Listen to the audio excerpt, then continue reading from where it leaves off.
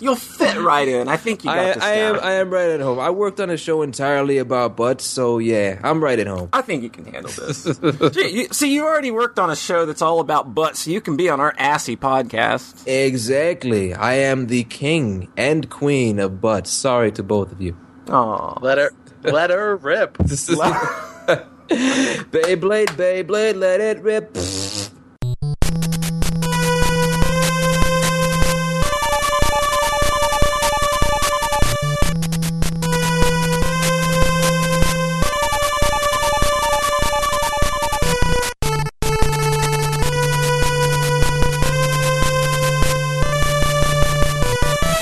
Welcome, everyone, to the Sockscast, episode 15.1. I hate everything, and I'm Polly.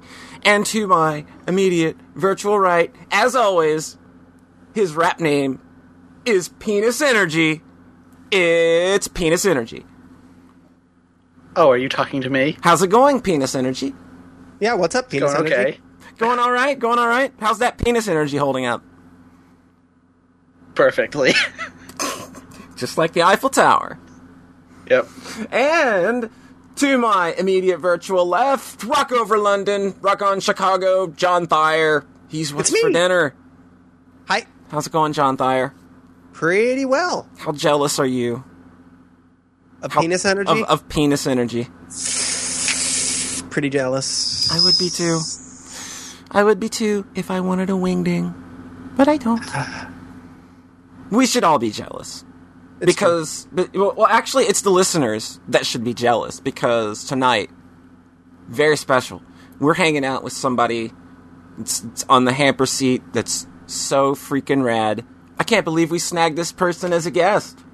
He is the vocal chameleon, acclaimed voice actor and director, the voice of Socksmart, and his rap name is not Penis Energy.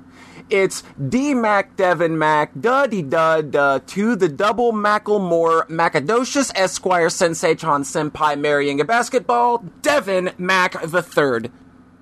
And that's only the first half of my name. I had to truncate it in order to make sure we could fit this podcast into an appropriate length. And that's why you're the pro here. Speaking of appropriate links, how about that Penis Energy? Oh, what a glorious name. I think we need to give him an Irish version of that name, though, considering it is St. Patrick's Day. Ah, I you think are we correct. should maybe call it O'Peenly or something like that. Redimus O'Peenly. I like it. I like it a lot.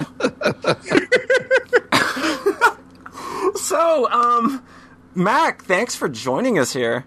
Oh, it is a pleasure, and I am ready for all of the video games and what else may come my way. Speaking of Penis Energy. This joke's not gonna get old. So, tell us a little bit about who you are and what you do. Who I am? Well, I am the greatest voiceover artist in the history of the world. Okay, maybe not the greatest, maybe like... No, second. I just checked your Wikipedia entry, and you are listed as the greatest voiced artist in the world. Oh, snap, my update came there already? Cool. Yep. Fantastic. So I guess that is true now. Yeah, I do that. I used to play a lot of the basketball. Now I watch a lot of the basketball, wishing I were playing a lot of the basketball. And, that's me. I'm the voice and basketball guy, pretty much. And you want to marry a basketball. And I want to marry a basketball. And in my opinion, I already have. And I don't care what the courts say. I don't care what the government says. I don't care what anybody says. I don't care what you say. I don't care. Basketball. Let's go on to another subject, shall we? Sure. So, as we are wont to do on this podcast, what you been up to? I know that, we had to bring you on this podcast, first of all, because you are, the first and foremost voice when it comes to opinions on video games. And how's the video games treating Devin Mac? How's the video games? Well, I directed Apotheon, the ancient Greek action platformer that released on PS4 and Steam last month. Inspired by Dark Souls. Yeah, everything is inspired by Dark Souls, and Yeah, and so I'm really, really proud of how that turned out. I got to work with a lot of very talented people. I got to work with Edwin Tiong because he is in everything that has ever been made. He's in things that I haven't even created yet, and I don't know how he did that. It's really a mystery to me as well. As he likes to say, he's like the herpes. He just shows up everywhere when you least expect it. I was going to take a nicer approach and say he's the Nolan North of Newgrounds, but no, I think he'd prefer it that way. Yeah, I mean, come to think of it, he does strike me as a herpy, though. Oh, I love that guy. Love that herpes. Oh, Ormadong. Yeah. So that's what it's mostly been about with me, just being covered in ancient Greece, all over. Speaking of penis energy, so we'll get more in depth into your role in that game, as well as we want to talk a bit about your work on Dust and Elysian Tale, and of course, you know, a lot of your roots going back into stuff like Newgrounds and all of that, and how you and Rhett got hooked up, and we'll be recording that. You know, when everybody's got the time here, I guess sometime either later in the week or, you know, next weekend, whatever, anytime. That'll be episode 15.2. So, what else have you been up to? I mean, not even video game related, but you've been talking about the old sports ball. So, that's a bit of a new topic. Why don't you give us some sports ball? Okay, let's have some sports ball. Let me first of all talk about the Golden State Warriors and why they are the greatest team in basketball. You've got the best shooting backcourt in the history of the league, highest percentage shots. You've got a player like Maurice Bates who can come in off the bench, give you 15 points in 15 minutes. He's going to put up double-doubles. He's going to be knocking down things with the greatest perimeter shot I've ever seen from a big man. And that, to me, is why sports are amazing. And you don't know what I said, did you? I like Marcus Baker, too. He's like out there and he's like throwing that ball in the air, and every time he throws it, I just get up out of my seat and I'm like, yeah, you throw that ball. He is so good. And let me tell you about Magic the Undertaker Jordan. He is one of the greatest. I don't know if you've ever seen Space Jam, but he also did the voice of every single character. He plays hockey, he plays football, he plays lacrosse. He can do it all. The Undertaker? Like the wrestler? He's also a wrestler, yeah. Oh, wow. He is 8 feet tall. He trains animals. Man, you guys are missing out. I don't know why you don't watch sports. Sports are Why do they call him dead? Because I'm like, it's my understanding he's an undertaker, right? Mm-hmm. He's the guy that prepares the bodies, but why does he have to be dead to do that? Well, the thing is, he kind of, how do I put this? He kind of has a thing for the dead. I think I get what you're saying here. You're making a not so subtle wink and nod that he really likes playing dress up. Yeah. Oh, yeah. That guy. That guy's crazy. Him and his tallness.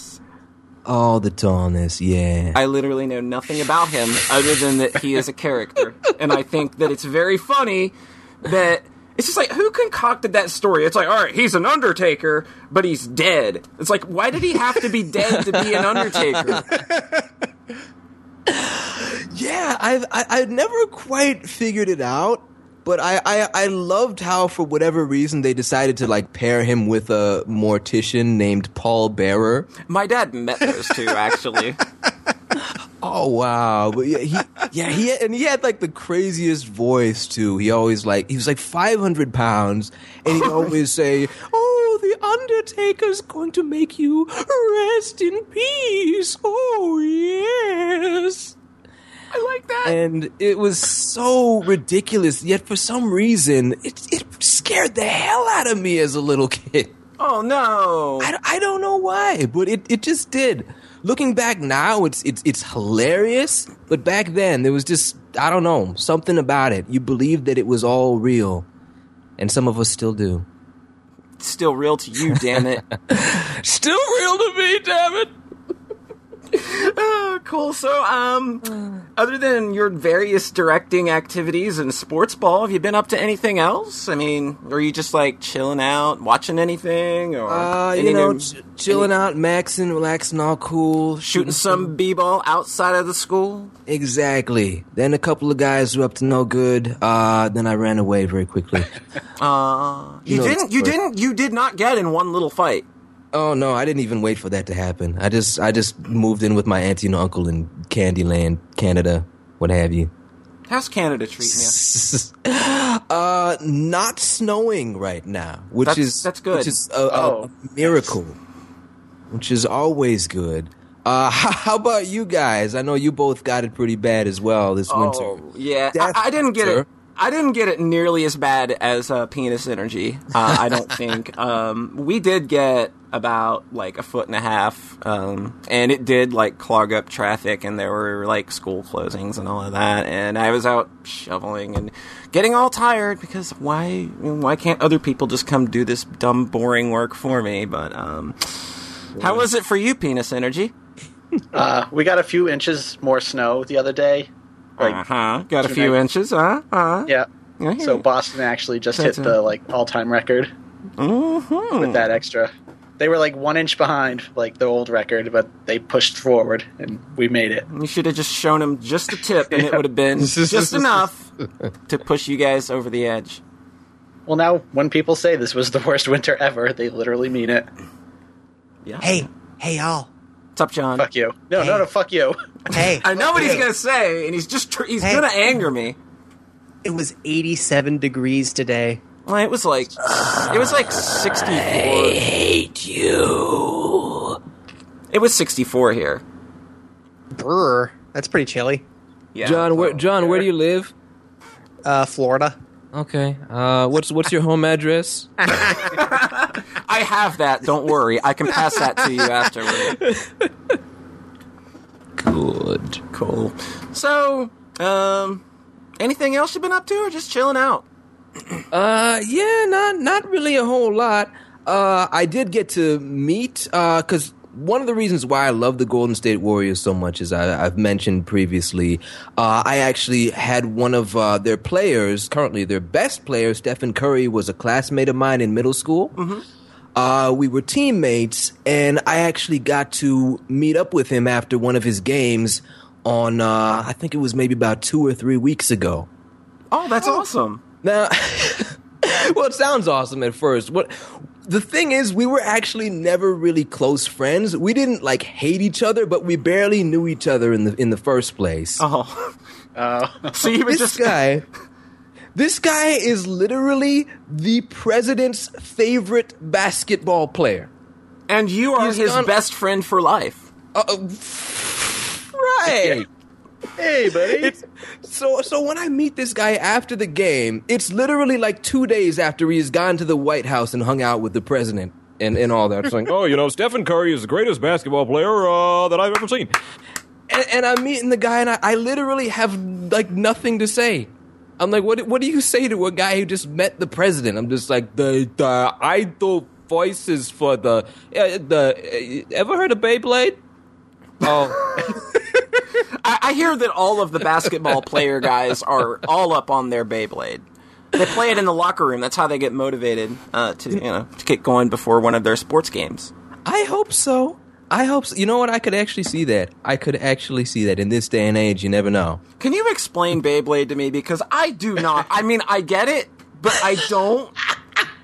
It's just anime. It's just spinning dreidels. Yes, that is exactly what it is. Although my friend Ben Israel, who worked on the show, is extremely disappointed they did not have an Israeli team because they would have been the masters of it. Oh, jeez. But it's pretty much, what if dreidels were all made of metal and had spikes on them and shot laser beams? Don't they also have holograms that come out of them? Yes, they do. Okay. They have foxes, they have bulls, and mine had a compass for some reason. That's kind of a boring power. It's a compass that shoots electromagnetic laser beams at people, and it broke a kid's arm somehow, so I can live with that. I am all about breaking kids' arms. So Beyblade is to dreidels as Yu-Gi-Oh is to card games? Yeah, that's just about it. Except I'd say Beyblade has about 10 times more screaming than Yu-Gi-Oh ever did, and that to me makes it better. Yeah. Didn't Yu-Gi-Oh have like people losing their souls in that game? No, I think I could have sworn. I think that was like the first season. I think that was like the first season, which was really dark. And then like they went like made for children kind of stuff after that, I guess. Well, they did the typical thing of like editing things out to make them seem a lot less violent. You see this spinning blade over here with the really sharp edges. Well, you see that blue beam that was clearly added in post. It's a teleporter, so that when the blades touch you, it will transport you to the shadow realm, which is not death, but it really sucks. I remember this vividly. And that wasn't the first season. I think they basically kind of kept to it. I'll tell you, the only thing I remember 5 shows about Beyblade, though, is I remember a couple years ago, some kids got them and they were shooting them off in their parents' bathtub, and it broke everything inside, completely demolished the tub, and then their parents just sold their kids' entire collections on eBay to pay to recoup the costs of the tub. Oh my goodness! These are the greatest really parents in the world. Look what you've inspired, Mac. You're killing bathtubs everywhere. No, see, they did it wrong. You're supposed to use a salad bowl. Oh. A lot less costly. Yeah, I can get a salad bowl for quite cheap, but the last time I went bathtub shopping, it was... I don't remember the exact cost, but I'm pretty sure it cost a bit more than a salad bowl. I wonder if their kids were somewhat inspired by Breaking Bad when they're why get a salad bowl when I've got a perfectly good tub I can use? Oh, God. That's a great moment in that series. Oh, yes. Very appetizing moment. Yums. Oh, wait. I think I might know what Paulie's talking about. The first series, which was 5 seasons of Yu-Gi-Oh, was all weird and dark. And then after that, they had the one where they went to high school. And then they had another series where they were playing the card games, but on motorcycles. What? Oh, yes. How do you play a card game on a motorcycle? How don't you play a card game on a motorcycle? DMAC asks the important questions. That's what I'm here for. Asking the hard questions. Are anime ideas just made on a bet now? I bet you can't make a game about dreidels.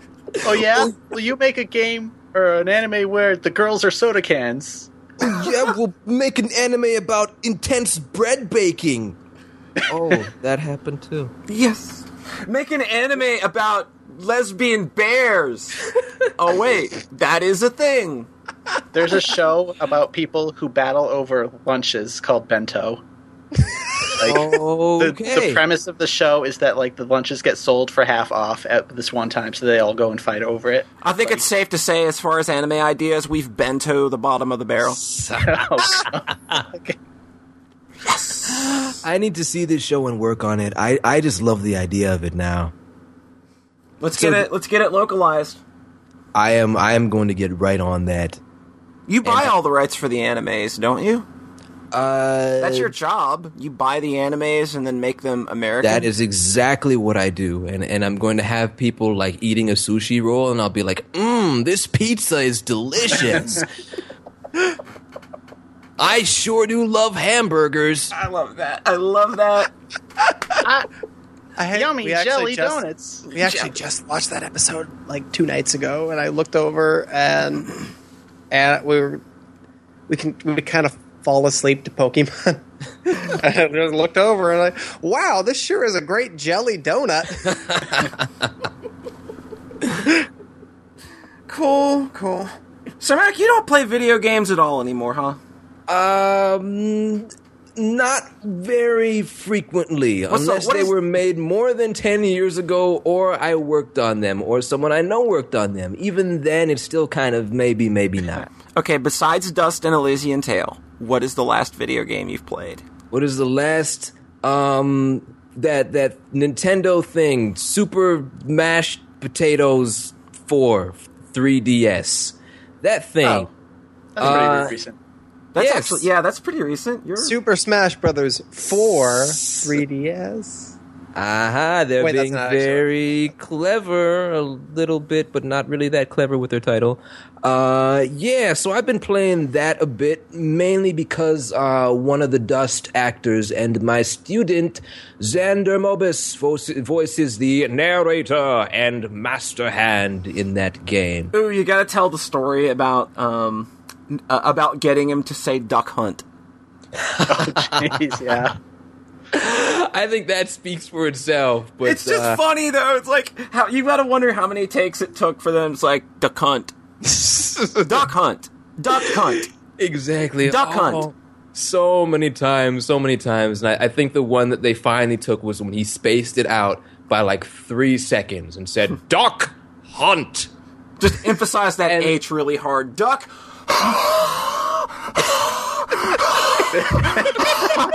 Hunt. And then he passed out in the booth, and then when he woke up, they were able to continue, and he still got paid for that. I think he actually passed out on purpose just to stretch out the length of the session and to get paid more. I want to be a voice actor, damn it. Oh, jeez. Well, if you haven't done anything else, then I'm going to be greedy and talk about me. Be my guest. All right, I'm going to be greedy and talk about me. No, I want to talk about me some more. Okay. No, that's it. I got nothing else to say. Carry on. Mac, you are interrupting a delicate flow. I'm so sorry. This podcast is sacred ground, and you are trying to sully it. I'm new at this, all right? I don't do a lot of talking. I'm just trying my best. It's okay. I don't do a lot of talking into microphones with headphones on at all. I know nothing about it. He might be acting with his voice. It's my first time. Be gentle. Speaking of penis energy. Anyway, I guess I'll start off with, I got a couple emails asking me for impressions on Hotline Miami 2. And I haven't really had a chance to play it yet. I haven't even booted it up yet. I feel that I've got to be in a mood for that game, and like the mood hasn't really hit me at all. So hopefully by the next time we do a "What the crap are you doing?" episode, I will have actually played it and or finished it by then. But the only thing I got up to was I got a wild hair up my ass and decided to play Parasite Eve on the PlayStation 1. Oh, I've been thinking about that game. That game still holds up pretty well, I think. It's really good. So it's basically like this kind of action-y RPG thing set in what would be modern day for 1998. It's set in 1997 in New York, and it's so weird, like, because the game is actually a sequel to a Japanese novel that was super popular. But like, and the game actually like references things from that like I only now understand because like the novel's been translated. So it's just like what happened in Japan 12 years ago. Yeah. And it's like I played the game back in 98, and it for the most part makes sense because they play a bit fast and loose with tying it as a sequel to the original property, but there are references to the original Eve in the game, because I think she is actually mentioned by name, and they actually go into the incident that happened in Japan, but they don't. But they give it enough context to where you're able to tie it to the events that are currently happening. So basically, this game is kind of like Metal Gear Solid levels of stupid, and I love it every moment for that. Okay, now you've got my interest. So basically, it's like the game is about the mitochondria in cells and how that can go rogue and give people crazy powers. So, you know, like... They've been plotting, waiting in our cells where we least expected them. Exactly! This is the story to the game. The cells are rebelling against humanity. They are plotting. So it's kind of like evil nanomachines, son? Exactly, son! And by the end of the game, it's just like... It's so crazy that you're fighting this gigantic, deformed baby on an aircraft carrier... Yes. It's like crawling around and falling over like an idiot. Yes. And then it morphs into the various stages of man. But it's just like the game starts out though, where it's got this great opera scene where like the lead actress like starts singing and setting everybody in the audience on fire. And they all just start. Yes. They just start. It's like the CG, like pre-rendered movie. And it's great. Really well directed. It's got expert directing behind it. It's got fantastic framing, you know, great blocking in the scenes and everything. And it's just like, and people are just like erupting into flames and like melting into this goopy goo. And it's just like, it's totally gross about it too. You know, they don't hold back on like, oh wow, this guy's eyeballs being forced out, you know, because of the crap that's in his body just trying to pour out. And it's like, oh my god, this is so gross. And they do the same thing with like most of the enemies in the game get proper introductions like that, and most of the enemies in the game are mutated animals. Except for one part near the end, which is super great. And I think, oh my goodness, I think Mac will be even happier once I get to that.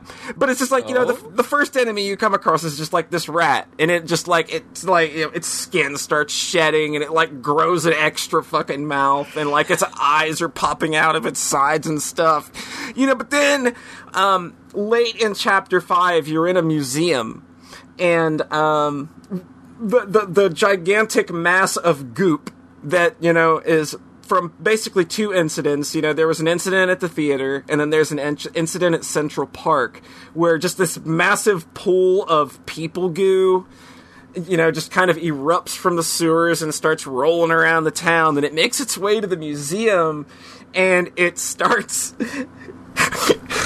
It starts getting onto dinosaur fossils and dinosaur bones, and oh my god! At the end of the chapter, I'm not shitting you. You fight a metamorphosed T-Rex. I'm crying a little bit now. It's so this is good. Beautiful. But I was just so amazed at how well all of that held up. Like, it's a goofy story, and as long as you suspend your disbelief and enjoy it for what it is, it's just amazing. You know, the game plays it completely straight, which I think is what really makes it work, because if it was trying to play it for a laugh or play it as campy, it would not work the way it does. But the characters and everybody in the world, they're just, this is such an utterly serious incident, but they're all just... Oh my god, and it just makes the entire absurdity of the game's narrative work so well. Why are people not constantly talking about this game? This sounds like one of the greatest creations in the history of mankind. I really forgot how much I loved it until I played it again, because I haven't played it for well over 10 years. Wow. And I was just amazed at how well it holds up. Even, you know, like, you know, and the combat is sort of like, well, the gameplay is sort of a structure between RPG and survival horror, only you're given a lot of ammo, so it's not really survival horror. Okay. Mm-hmm. But you've got a lot of ammo, you get a lot of cool parasite powers, which are basically magic spells that you can throw around, like fireballs, or, you know, you can cast haste on yourself and stuff, and, it's got turn-based combat, which works in a way that you enter a fight, and you can move around until your attack gauge is full, and then you bring up and when you stop to attack, you bring up a dome around your character representing, you know, your range of fire. Mm-hmm. And then you can just select attacks like that, and the better you do, like, the more experience and bonus points you get for leveling up. So if you take less hits, you know, you will get higher bonus points the next time you level up and stuff, which adds a lot of customizability, because, like, any trait including like parameter bonuses or like special abilities like, oh, well, these bullets are acid based. You can like use tools to carry those over to any new equipment. So, like, even though you're getting rid of your old equipment, you can carry over all of your stats and bonuses from it. So, it's really easy to just build yourself some stupidly, ridiculously powerful weapons. And I still found it amazingly fun to interact with all of that. Absolutely. It's a really fun engine. You should definitely check it out. You got a PS3, don't you? Yes, I do. They've got it on PS1 Classics on PSN for like I think $7. I might just do that. Don't hold me to that. I won't hold you. I never hold you to anything video game related. So. Does it have lots of big explosions in it? Yes. Okay, this helps its chances significantly. Yeah, it's pretty. It gets positively ridiculous by the end. The big final gauntlet is great. Oh, it really is. It's just like, they topple the Statue of Liberty, and you fight Eve on top of what remains of the Statue of Liberty, which is really fantastic. And then there's the final boss, which is, gigantic baby monster on an aircraft carrier, which is great. But there's an escape sequence too. Yeah, and there's an escape sequence. It's all just so good. And it sounds like they did everything right. They really did. Even the personification of Aya Brea, who is the lead character, she's not sexualized in any way. Mm-hmm. She never makes light of the fact that, oh, well, I'm a girl and doing all this. She's just like straight up, I'm doing this because this shit's got to be done. And that's really awesome that, it's a pretty forward-thinking game, I think, and, which makes what they did with the Third Birthday, on PSP even more depressing, because they basically went, like, the total opposite of that direction. Oh. Like, she gets hit and her clothes fly off. Oh, no. Yeah. So previously she was like, you'd say she was like Samus before Samus started crying all the time? Exactly. And then they turned her into Other M.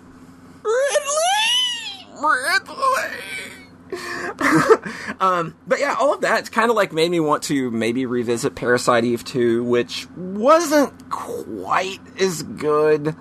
Because more straight survival horror. Yeah, like they RPG, even like brought out bad tank controls.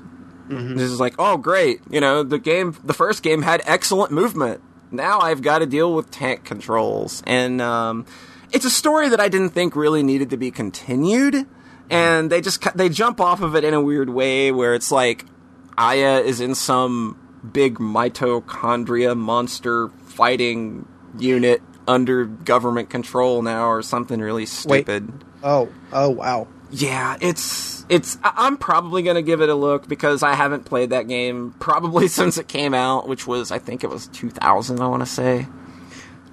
You know what the other big Square RPG that Takashi Tokita, the director of Parasite Eve, made? Vagrant Story. Really? I think so.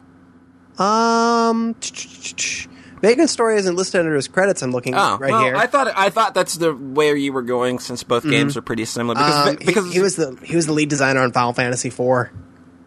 Oh, well, that makes sense. That's actually coming off of that game this week. Was what I was thinking a lot about Parasite Eve, because it's this because Parasite Eve is just that super dumb but super concise and fun game. That's what Final Fantasy IV is. Exactly, and they're the same director. It's just interesting. We can talk about that more later on. Cool. But yeah, like I and like this was basically, I guess, sort of the prototype for what they would do with Vagrant Story a year or two later, because it's got basically the same kind of combat where you can run around and like you stop time, bring up an action globe around your character to attack and all that. But that game is much more. I never knew that Vagrant Story came out after Parasite Eve. For some reason, I always thought of that one as the prototype. Yeah, Parasite Eve was kind of done when Square was sort of in their big, like, pre-rendered background phase of, like, Final Fantasy VII, Parasite Eve, Final Fantasy VIII, Saga.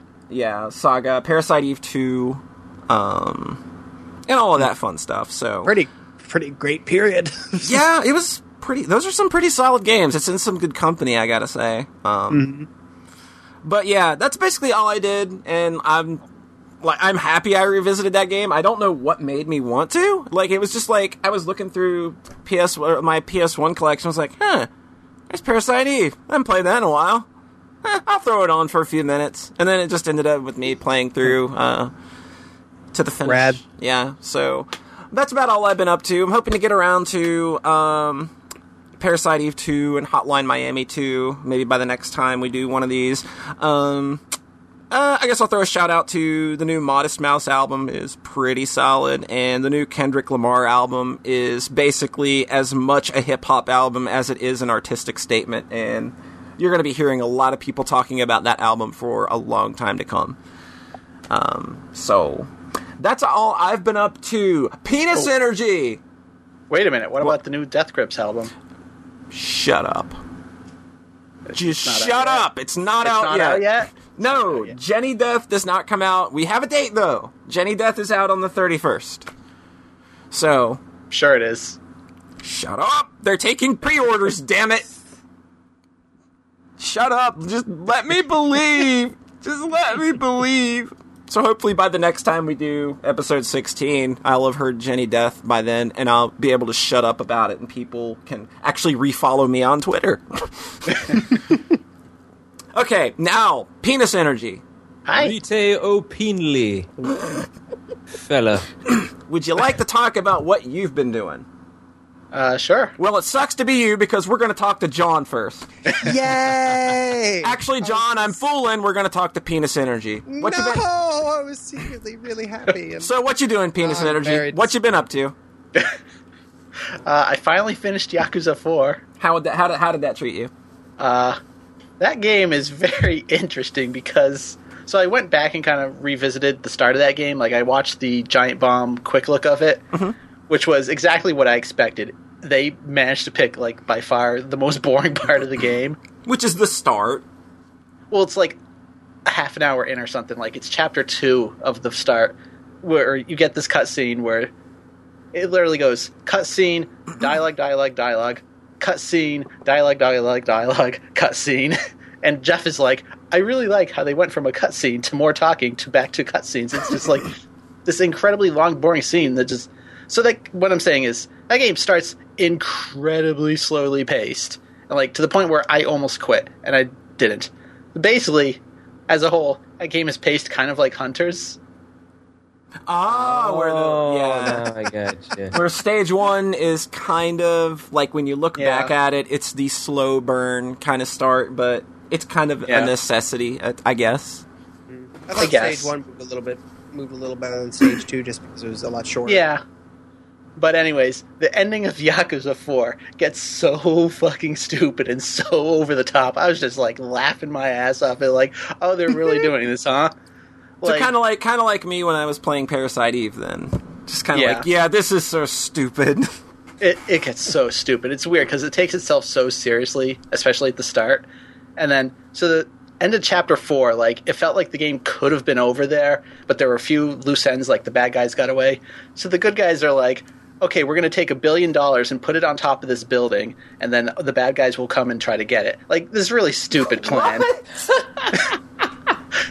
So they're waiting to fish out the bad guys, and the 4 main villains show up, and they're all like arguing with each other, standing next to this literally giant pile of money. And then your main protagonists come in, jump out of a helicopter, wearing these fancy black suits, and I realized, like, oh shit, they're doing it. There's 4 bad guys and 4 player characters, and they each stare each other down, throw off their shirts, and stare at each other. And there's 4 final boss fights in a row where you play as each character and take out each of the villains one by one. Fantastic. And it's just so fucking stupid and awesome.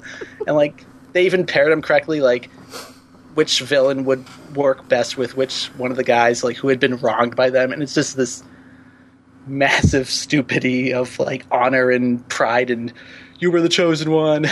Oh god. And just guys. I think I like this a lot for all the wrong reasons. I think these are the right reasons. It's just like, yeah, I am glad I stuck with this because it's really stupid and great. That's fantastic. And then I actually went back to that game the next day just to play some of the more mini games. Because I'm like, I could go for the pool and golf again. And that game has a shitload of side quests. I'm not surprised. Yeah, that's one thing I noticed a lot about Yakuza 3 is just it is so full of side quests. So I went back and did a few more. So I think I had 13 done, and according to the guides, there's a total of 63 or something. What? So I'm like, I'm not even scratching the surface, but I cannot put another 50 hours into this game to figure that out. Yeah, it's like when I first heard that there were 480 side quests in Xenoblade Chronicles. I was like, nope. Oh yeah, Xenoblade, I've heard, is quite egregious with that crap, where you don't need to do it at all. It's like everything is a side quest. It's like looking over the horizon is a side quest. Yeah, that game's mostly MMO stuff. The side quests in the Yakuza 4 that I did were good, but it's just I'm done the main story. I kind of don't care that much anymore. Haven't all of us finished a game and been yeah, that was pretty good, but you know what would have made it better? More ancillary side bullshit. Yeah. That's how I look at video games, yeah. Mm-hmm. Especially Persona Q. That was me, buddy. I was I want all of the side quests. I want 20-hour dungeons. Sign me up. Mm-hmm. I'll say it looks good on paper when you can say, we have 500 hours worth of gameplay content. Does it look good, though? And only 8 of it is worth engaging with. Well, you don't tell them that part. Oh, I am terrible at marketing. This is why we have you. Exactly. So yeah, that's Yakuza. I don't know if I've been saying it wrong the whole time. Yakuza 4. I'm sure you're right on par there. One of those. So I played Valiant Hearts, which went up free on PlayStation Plus. I hate you. I wanted to play that, but I don't. My only means of playing it requires Uplay, and it went on sale last week. I was like, I'm not using Uplay. Uplay's really bad. Yeah, it's more like you don't want to play. Uplay? Yeah. Oh, yeah. Glad I skipped the sale. Yeah. Which is unfortunate, but that looks cool. That game's really good. Neat. So it's like World War I adventure game, but it kind of plays like Limbo in a way where you're just walking and kind of interacting with things and carrying things around to do very kind of basic adventure game stuff. Mm-hmm. And you have a dog with you for most of the game, so they can summon the dog to do stuff. And not sure what to say about this game, but it's really good. And the one problem with it, I think, is that it kind of has a whiplash between serious stuff like World War I, it can get really dark, obviously. Mm-hmm. And then there's these weird comedic moments where you're fighting Baron von Bad Guy and music. There's music levels in it from Rayman. Oh Lord. What? Yeah, so it kind of has issues with the tone because it'll be you're dodging objects in time to classical music one moment, and then next thing you're reading a thing about mustard gas and trench warfare. They should have had a mustard gas escape set to a music level. Oh God. I kind of like tonal whiplash in things. I've sort of realized this, but if it's serving some kind of cooler purpose, But there's a really good episode of Errant Signal that I'm kind of parroting where he talks about that.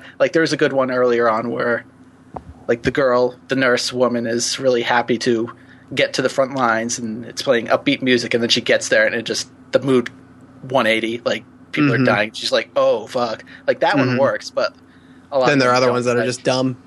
Yeah, and the fact that the game has boss fights is really ridiculous. That sounds really unnecessary. Yeah, you get Molotov cocktails or something, or grenades, and throw them into the weak point. It's just really super tanks. But and then the ending of that game is, Feels City. Yeah, something like that. I talked about on the Last of Us podcast where that ending of The Last of Us kept me up at night, and then Valiant Hearts did it again. Oh no! Where I just I woke up in the middle of the night oh, just aggravated. It sticks to your soul like a soppy goo. Yeah. So yeah, I highly recommend that game. It's too bad they put fucking Uplay on the PC version. They pretty much doom any game to fail when they slap that crap on there. People just don't want to run 2 clients. And like, what's the point? Uplay doesn't even launch for Steam. me. Yeah. Like, Uplay doesn't launch for me from Steam anymore. Like, it broke at one point. So to finish Assassin's Creed 4, I had to start opening Uplay by itself, which is just stupid. So after that, I finished up a game I talked about on the podcast before, but one of us here may know it. It's called Apotheon. Yeah. Oh, I've heard of that. Have you? Yeah, maybe Did you once play or it? twice. Have you played it? I played it once or twice. At a public demo, I got to play it. I actually don't own the game just yet, but I hope to sometime soon on a system that can actually run it, because my computer sure can't. Oh. And you said, what the fuck are these Dark Souls controls? Yeah. No, I was really digging the controls during the demo that I got to play. I was able to get into it, though I've heard it was very difficult for a lot of people. But what did you Demo, think? which game again? Apotheon. Apopanon. Papa John. A papa dibber, diggy diggy diggy, said the boogie, set up jump the boogie. The porridge is gone. Porridge is So, gone, Papa John. Lebanon. I like that one too. The Kilganon. porridge is gone to Lebanon. Lebanon, Papa John, Lebanon. Kilganon. What is even happening? I Carry don't know. on. Carry on. So this game kind of lost me at the start because it felt very hand-holdy and guidey. Like, they just stick those quest markers up, like, at the very start and just lead you along the whole time. That's it. So when I went back to it, I found it a lot more enjoyable to just kind of go at your own pace and not worry about finishing it. So just engaging with the side quests I found was really interesting. Like, for as handholdy as like the main quest is, like the side quests are a lot more kind of old school, where it's like you get an item and it says where to go, but like there's no quest log or indicator or like, okay, you're on phase 2 of this quest now. Like, it's just kind of a world and stuff happens, and like you get a treasure map, it says to go here, and you have to go there and jump in the water, and there's a thing down here. So that was really cool. So I ended up like doing everything possible before finishing the actual game, and still not really a fan of the combat at all. It's just so floaty and weird.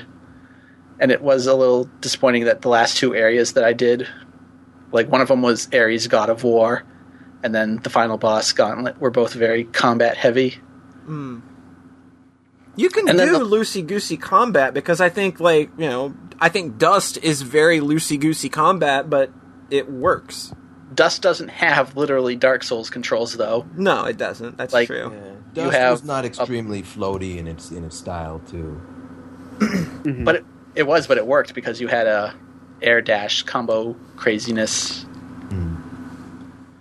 Like, I don't know, just getting hit in Apotheon and having your characters kind of bounce up into the air is just Yeah, weird. Like, you go flying. I mean, it makes sense at some points where like you're fighting Poseidon on a boat and he just like fucking flings you across the whole arena. That was cool. And then the last boss is strange. I'm not sure if you've seen it, Mac. Oh yeah. I mean, I may not have gotten to play through the whole game, but I have watched probably 30 hours worth of videos. Oh, So I'm, yeah. yeah, very, very well versed with how that plays out. The last boss is really weird because basically you become supersized and have to fight a god, Zeus. And it's like, It's basically What? a kaiju battle. yeah, it's kind of like a slower version of that part in Rocket Knight Adventures where you fight the other mech. So it's very much like, wait for him to attack, then step back, wait for him to attack. And so I died like 5 times there until I figured out the timing. I'm just like, oh, this is miserable. And then there's a glitch in the game where if you start a new game and put it on the highest difficulty and then load your last save to the last boss, it counts as beating the game on the highest difficulty. Oopsie. So I got all the achievements. Look at me. Good for you damn dirty cheat. When you've only got one left, it's just like, oh, I can cheat or play through the entire game again. Oh, I think I'll cheat. I can't blame you. But, what'd you think of the voice acting? Penis energy. Yeah. What about that? Penis energy? Oh, you're going to have to edit that. I will. The voice acting was good, but it didn't, like, stand out. Like, I hate to be critical of it. Like, No, that's the voice okay. acting wasn't bad, and I think Be it critical. did get I warmed up to it more by the end, like especially like Zeus and Poseidon, like very intimidating characters. But just in Dust, where everybody was talking to each other, was much more felt like your style. Like everyone in Apotheon just gives you things to do. Exactly. Yeah, you can't really get quite as engaging when you have that silent protagonist. So it's pretty much people talking at them constantly. Yeah, but like there's literally no back and forth in the dialogue at all. Exactly. Which was disappointing. But I definitely tried to make it as fun as I can. I tried to have as much diversity as I could have within that world. Now, I know there were quite a few people who were a little disappointed that I didn't have Greek accents, but how many people out there really know what a Greek accent even sounds like, for one? I honestly didn't until you showed me like the test. And for two, ancient Greek is actually like almost a completely different language. The pronunciations are very, very different, so it doesn't really totally apply. And I also think like when people are watching movies like Jason and the Argonauts or Ben-Hur or the Ten Commandments, are they going to say, "Wait a minute, this isn't in Latin or Hebrew.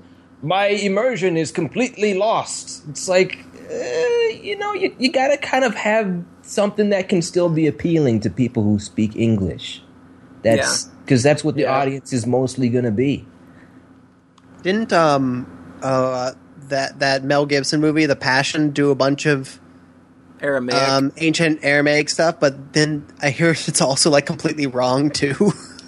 I heard something like that. Yeah, I mean, they tried to be extremely accurate. They spent all of that money, all of that time doing all that research, but it ultimately wasn't really worth it for them. It didn't make the film that much better. It just makes it seem sophisticated.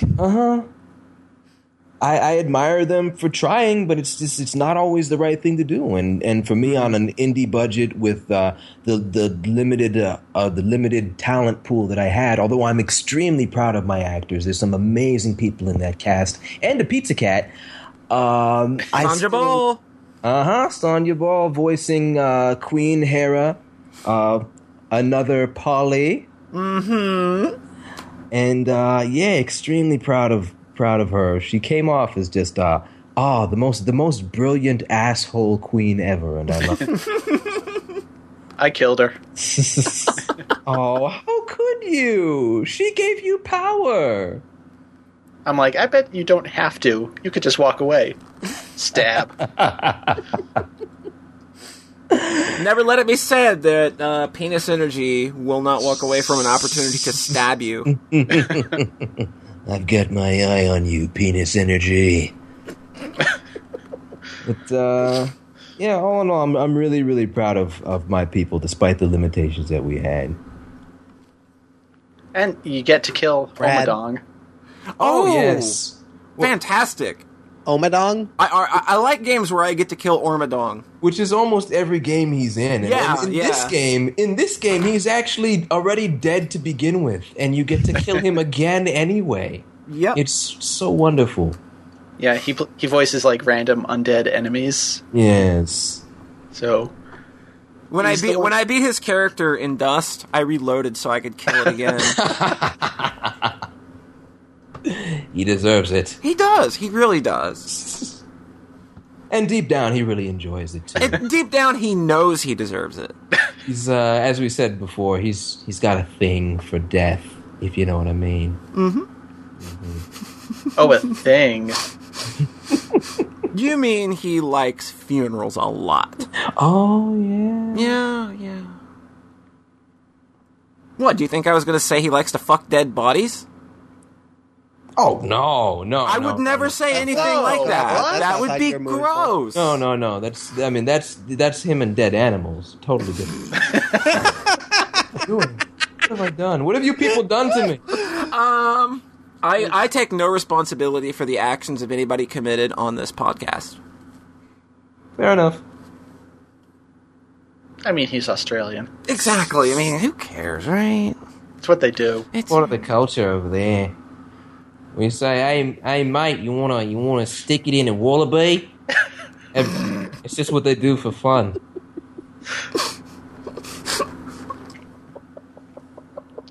Okay. Go ahead. I hope my mom's not going to be watching this. So. We'll just say it was me that said it. Okay. We could do that, yeah. It's hard to go on. Transition! I played Prototype 2. I haven't heard a lot of good about that game at all.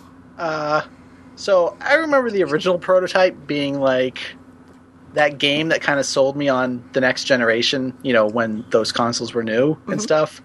Like, along with Fallout 3, I just remember seeing Prototype 2 and being like, you can throw helicopters at shit? My god, sign me up. Mm-hmm. And then I think Just Cause 2 might have come out first and kind of taken that spark away. So when I finally actually played Prototype, it wasn't that great, and it was way harder than I expected. Like, that game's really fucking hard. Yeah, right at the end, it gets unreasonable. Yeah. So I actually never even finished it, because I was just like, you know what, fuck this. Like, you just get trapped in the corner and shit combos you to death, and fuck that. But, Prototype 2 is okay. Like, I think it plays better, but having played it post Saints Row 4 is also kind of like, yeah. It's kind of like they took Saints Row 4 and sucked all the joy out of it. Oh. So it's like when you have two games that really play very similarly, where especially at the start of this you have the super jump and the super fast run, but just that game takes itself so fucking seriously, and not in a good way like Parasite Eve where it's funny, but it's just like this fucking terrible story and these grim characters and just no humor whatsoever. And there's this one part where it felt like they were trying to make a joke about hacking minigames or something. Oh, no. Where, yeah, you probably know what I'm going to talk about. And I know. Go ahead. Yeah. So, like, they're like, Heller, you have to get the files off the computer. And your main character just goes, I fucking hate computers, and starts, like, punching the keyboard or something. It's just like, what? Like, that's the one attempt at humor, I think, in the whole game. And it just doesn't even work. At least it wasn't at least it wasn't the character going, oh god, don't tell me it's a stupid hacking mini game, and then they make a hacking mini game. Yeah. At least it's not something that stupid. Yeah. But so it's not. I wish I liked this game more because when it gets chaotic and you're like throwing helicopters around and shit and blowing up tanks, like it can be fun, but it's just kind of joyless in how it goes about it. Aww. And I still finished it anyways because I'm horrible. Aww. And yeah, the ending is terrible. Like, I thought the game glitched out. The ending was so bad. Oh, God. Like, you beat the last boss, and there's a little cutscene, and the character goes, what should we do next? And then there's like 1 second, and the game cuts, and then there's one frame of white, and then the credits start playing. Wow. And I thought it broke, and then I looked on YouTube, and they had the exact same abrupt cut and white flash. I'm like, fucking really? Did they just stop at the end? They just didn't care to finish it? We're done. Yeah. This soulless piece of tripe that we are producing, we're done. No one's going to beat this game anyways. Who's that stupid? Funny thing is that, like, you can see achievement stats on PlayStation now, and, like, 45% of people actually beat it or something. Wow. Like, much higher than normal, yeah. That's kind of crazy. Whoa. I think it was that high. But yeah, that's a game. And then I played a little bit of Vanquish. Ooh. And that game's really good, but maybe we should save that for later. Yes. Cool. Vanquish is so good. It's so good. It's like... They made me into a video game. They took the essence that I used to create Hunters and said, we can do that too. Platinum Games has that playfulness that I really love about their games. There's just an overall joy in the chaos that happens in their games, and just how I would almost consider them a modern day Treasure.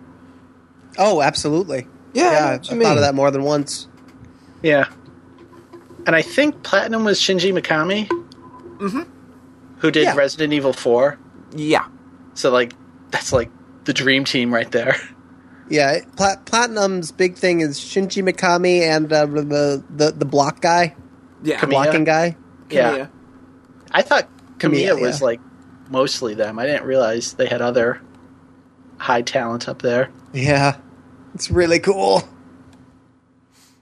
So yeah, that game's really good. I'm about halfway through right now. Cool. Chapter 3 was fucking nuts. Awesome. Yeah, I need to give that one a play. I want to get a Wii U at some point, just because there's 4 games I can play on. No, there's Bayonetta 2, and Wonderful 101. Yeah, all great. Yeah, I'm really excited. I thought that they were teasing Vanquish for PC for a while, but we've not heard anything else on that front, unfortunately. Bummer. Sigh. Yeah. I hope that happens. I really do. I want to play that game again. Definitely. Mm-hmm. Yeah. Cool. This game has such a sense of being in the war, that I haven't really seen from anything else. Just action and explosions fucking everywhere, and robots blowing up. Cool. And sliding around. Oh on your yeah, knees. ridiculous jetpacks and bullet time. Ah! So good. Oh, that sounds fun. Cool. Up to anything else, or No, I'm done for once. So yep, that's Penis Energy. They had a big ol' explosion all over your podcast ears, Which means it's time for your regular Saga Cast, right? Oh boy. No, I think news is next. Yeah, I think so. No, it's the Saga Cast.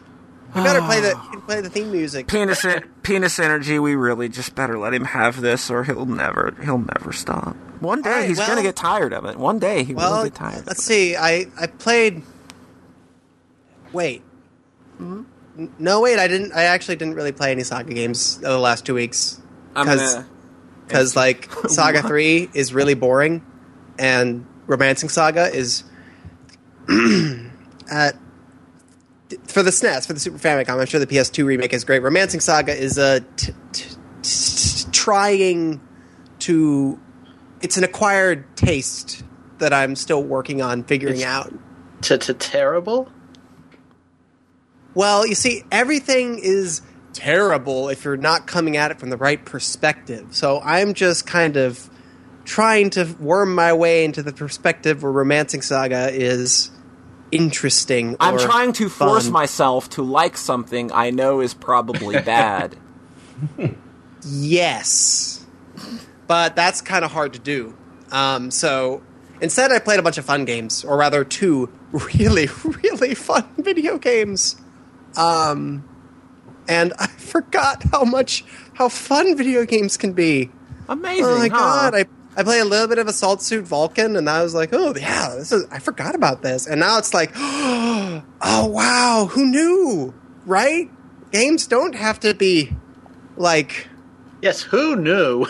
Who knew video games didn't have to be like trying to crawl up a water slide with socks on your hands covered in Vaseline, and then there's spikes at the bottom and you keep falling into them and having to get back on the slide. Sounds like a typical trip to Australia. There you go. So I played Gradius the Interstellar Assault for the Game Boy. That's really good Game Boy shmup. I know. I think it's my favorite Gradius game, if only by virtue of being the only one I've actually finished. Oh, wow. Yeah. But I played basically most of them at some point or another, and Gradius 5 will probably be my favorite when I actually finish that one. But Gradius Interstellar Assault is really cool for a bunch of reasons. it does the thing where it goes from the atmosphere into the planet, and it has the little, like, heat up thing beneath you. Mm-hmm. Like the thing that Penis Energy does in all of his games. Like who? Penis Energy, sorry. Right. And it does that. There are no levels. It transitions from level to level smoothly. Like, with actual transitions and everything. It's just one continuous long level. And that's such a cool thing. It has, like, boss fights and little cutscenes and different music and music changes and transitions. But, like, it doesn't just do level 1, level 2, yeah, there's no hard 3. break for, like, a level screen or anything. Exactly. It just keeps going. It's really cool. I know. I can't think of many other shmups that do that. Can y'all think of, like, any, actually? Not off the top of my head, no. Mm-hmm. There's a boss at the very beginning that chases you and you can't hurt it, and then the last few levels you fight it again for real, mm-hmm. and it's, like, been upgraded with the volcano from the first game on top of it. Which is utterly silly. Which is great! Yes.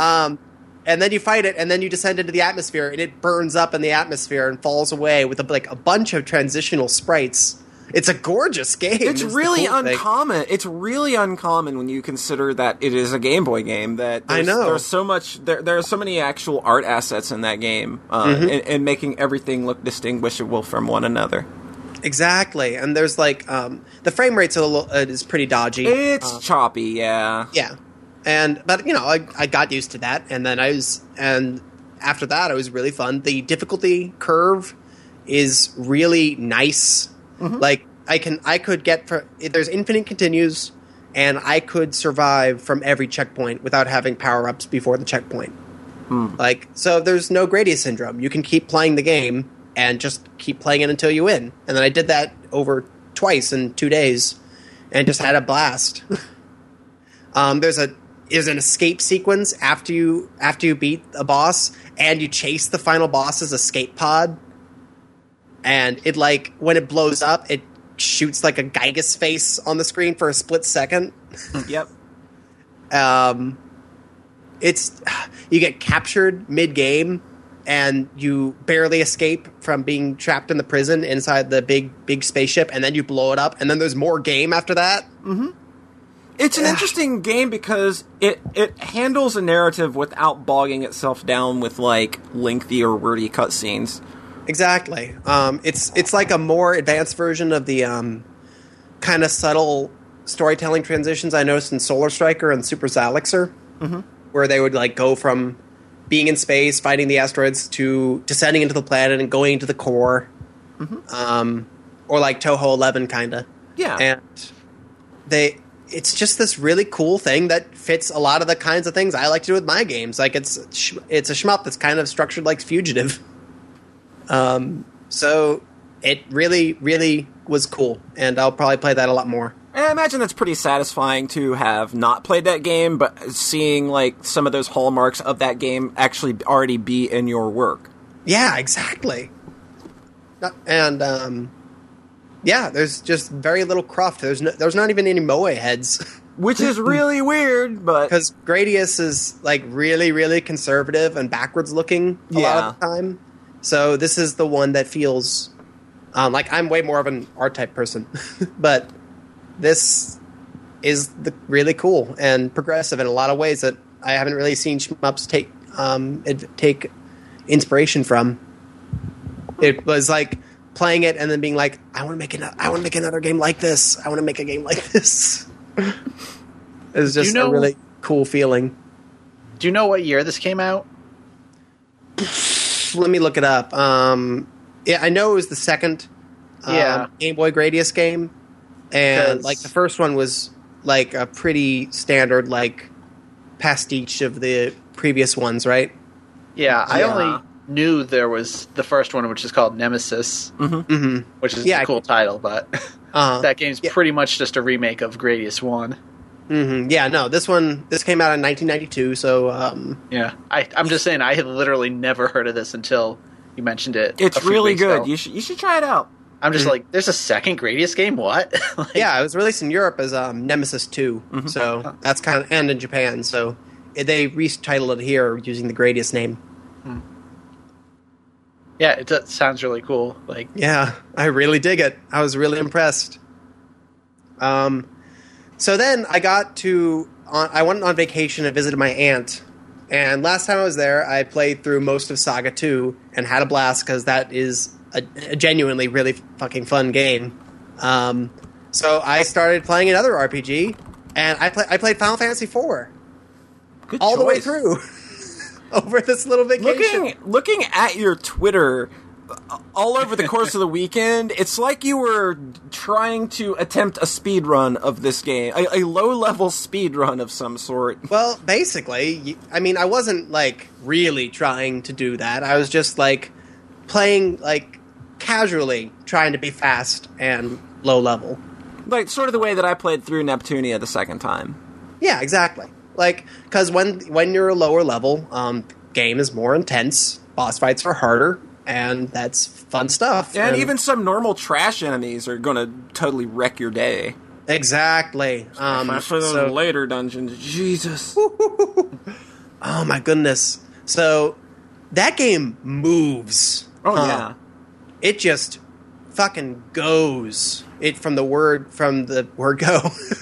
It's a pretty good place to start going, I think. I know. They got the trumpet theme playing at the start.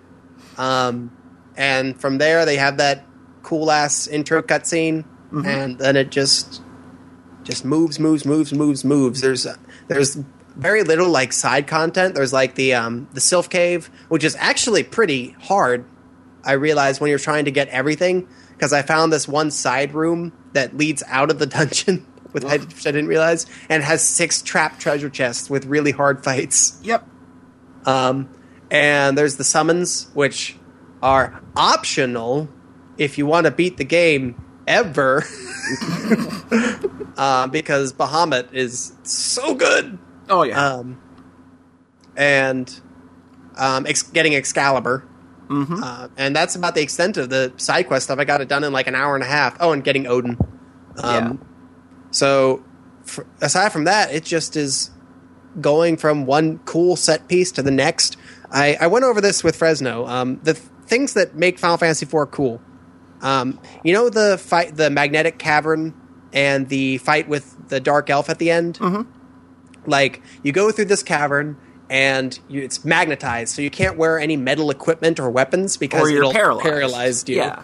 So you have to, like, buy bows for your swords people and be kind of crippled moving through this dungeon. And then you get to the end and fight the Dark Elf, and it overpowers you, and you're like, if only I could use my sword.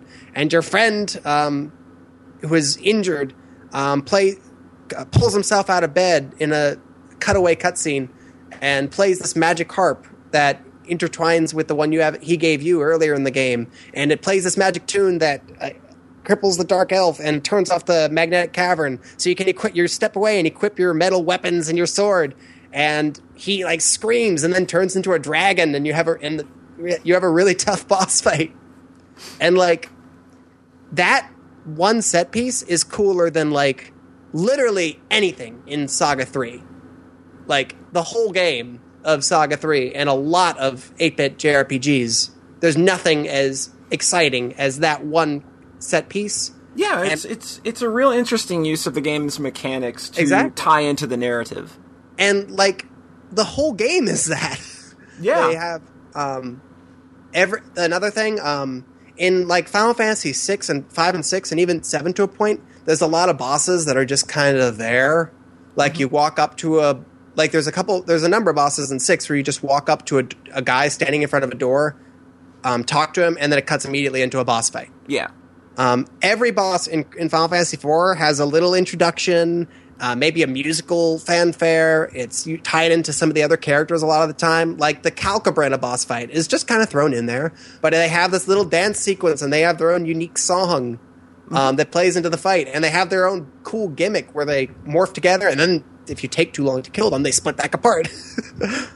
And that's just one boss. So the whole game is just densely packed with all these cool moments, like the attack on Fabul, Rydia getting over her fear of fire, and learning a spell in the process, everything kind of tying together. It's full of great tunes, like the boss theme is so good. Yeah, basically every tune from that soundtrack is instant classic material. Mm-hmm. It's kind of like the SNES is made up of dopey MIDI trumpet samples and strings, and Final Fantasy IV is all that, and it just kind of like is selling you on the worth of that sound chip. Yeah. You played the GBA remake, right? That's true. Yeah, I didn't actually get to hear a whole lot of it because I was playing it in low volume for a bunch of it, but I played the game like 6 times, so I knew what the music was. That is a fantastic version of that game as well. Mm-hmm. It's just so much better. The translation is obviously it's so sharp. Yeah, it's miles ahead of what was originally released in 91 or 92, that's for sure. A lot of the cut content from the original Final Fantasy II US is there now. They've, the difficulty is back. It's not, stupidly easy. Like, the item placements aren't set up to where you'll just always have the thing to beat the boss, so yeah. I thought that the GBA version was easier than the original game, like it was somewhere in between easy type and hard type. But I looked around because I was moving through the game so well. But I looked around and it looks like it's just the original version of the game translated. So I think I'd overblown the original difficulty in my head too much. Yeah. And the new it's perfect the way it is. The upgraded graphics are definitely a big help too. They look so really much better. Classy. It's just kind of like a very minor in a good way. It's in between. It's in between Final Fantasy II and Final Fantasy III. If we're talking, U.S. releases here, it's in between those two, and it's a really good it's a compromise between both styles. It's because you look at like the PSP remakes, and they're just these garish, ugly things. Because they just have like hyper HD 2D graphics, but they play the exact same way. So everything's on a tile. Every character is the same square shape, and battles are still just a bunch of characters stepping forward, slashing the air, and monsters taking damage. But it's with this super like hand-drawn graphics, so it just looks dumb. I think the bosses look okay in that version. Oh yeah, I mean they just don't animate or anything. Exactly. So it looks weird. And when you have something like when you kind of keep the original look like the advanced version does, then it doesn't look like it's anachronistic, I guess. It's not 32-bit music over 60 over 16-bit graphics over 8-bit gameplay like Final Fantasy Origins or the equivalent with the PSP stuff. Or like the Ys games, 1 and 2, where you had these like ridiculously great CD quality soundtracks over these like 16-bit graphics, and it just did not work. Just created too much of a disconnect for me. Yeah, they gave you the option to turn on the PC-88 stuff, which I think you said you used most of the game. Yeah, it's way better. For sure. So that, I think, aside from, I can't think of another RPG that just moves like Final Fantasy IV does. Like, Chrono Trigger is kind of more episodic. Final Fantasy VI has the sandbox half. Both are obviously structured really well for those games. I'm gonna propose a game that moves that way. A game that just keeps moving, and it doesn't stop for anything. Parasite Eve. And Final Fantasy 13. Oh my god. That game moves, and it just keeps going. I actually was thinking about Final Fantasy 13 while playing that game and thinking, what is making this work for me and that not? And granted, I only played 5 hours of 13, so I'm not the person to judge there. You're only 1/4 through the tutorial then. Yeah, here's the difference. You finished under 15 hours, right? Or 20 hours? Exactly. Yeah. Final Fantasy 13 is a little bit longer than that. Yeah. And a lot of the story is just kind of like, oh, we have to keep moving. We have to keep moving. Oh, we need to move and find our focus. And that's all jolly. But 4 is like keeps moving, and there's like a variety of different like character motivations and set pieces. Also, there's no character customization, basically. No, not at all. You can equip your character, you can equip your weapons, and then aside from that, you just have to deal with whatever the game gives you at that point in the plot. In Final Fantasy IV for the DS, they added a ton of customization to the characters, where you could like give other characters abilities and stuff. So you could have like Kain have the cry ability. Did they? I don't remember that at all. Mm-hmm. I don't. No, they did. I used it a bunch. The DS, I liked the DS version when I played it. It's obviously just a completely fucking different game, just for how it flows, how it works, It's almost kind of like a mega tennisization.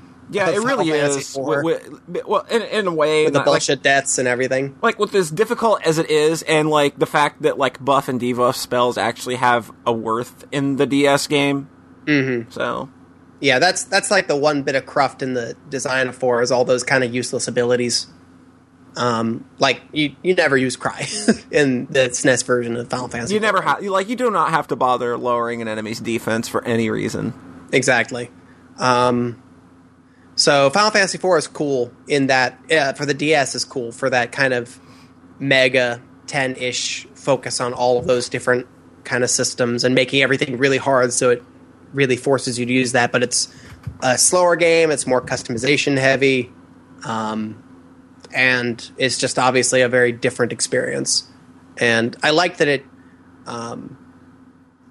didn't have the big dumb dungeons from the Game Boy Advance version. I remember playing the added dungeons in this. I remember being just really eye-rolly and lame when I played them like 7 years ago. Just kind of bad ways to pad out the game. Yeah, kind of just like the added dungeons in the Chrono Trigger DS remake. And the Final Fantasies and the Final Fantasy VI Advance, and they added a bunch of espers that didn't really make sense either. Oh yeah, by the time I got to 5 and 6, I knew not to bother with that stuff. Like Gilgamesh is an esper for some reason, even though he's not in. He's like a main villain in Final Fantasy V. He's an Esper in 5 or an Esper in 6? 6. I think I got him. Huh. I didn't know that was added from the SNES game. Yeah, that wasn't the SNES game. No. Oh, okay. That's the only version of 6 and 5 I've played, actually. At least to completion. So, 4... And the weird thing is, like, I had the ATB, the battle speed almost at max, and I had it on active for the whole game. And... Okay, not the whole game. I turned it down because I felt like I thought I was really underleveled for Zeromus.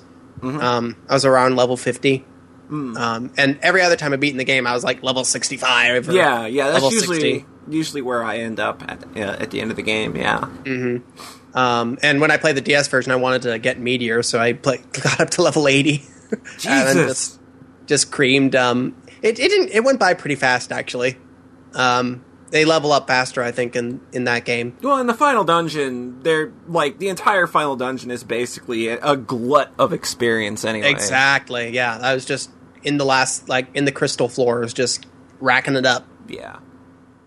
And, of course, they have like a break damage limit in ability in the DS version. So you have the opportunity to just totally break the game over your knee. And that's the other cool thing about the SNES game, is that you can't really do that. Literally, from Final Fantasy V on, all of the Final Fantasy games you can just completely break or bork in some cool ways.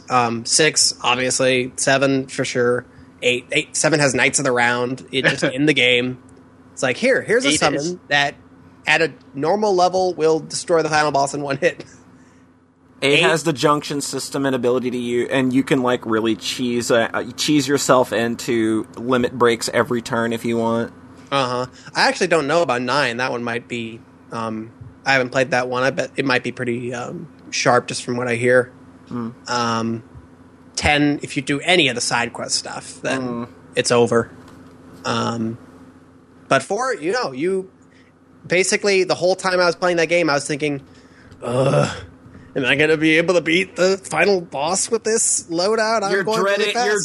You're dreading seeing the words Big Bang appear at the top of the screen. Dreading the words Big Bang appear at the top of the screen. So for the final boss, I set the speed down to like 4 or 5 and put it on wait, which is wimpy, but... I've heard the final boss is nearly impossible with the battle speed at 1. I believe it. So Big Bang killed Edge and Rydia at full HP. Not surprised at that level. And so Rydia was basically dead for the whole fight. I didn't have Bahamut, but I was throwing my Excaliburs and everything. I had all the best weapons.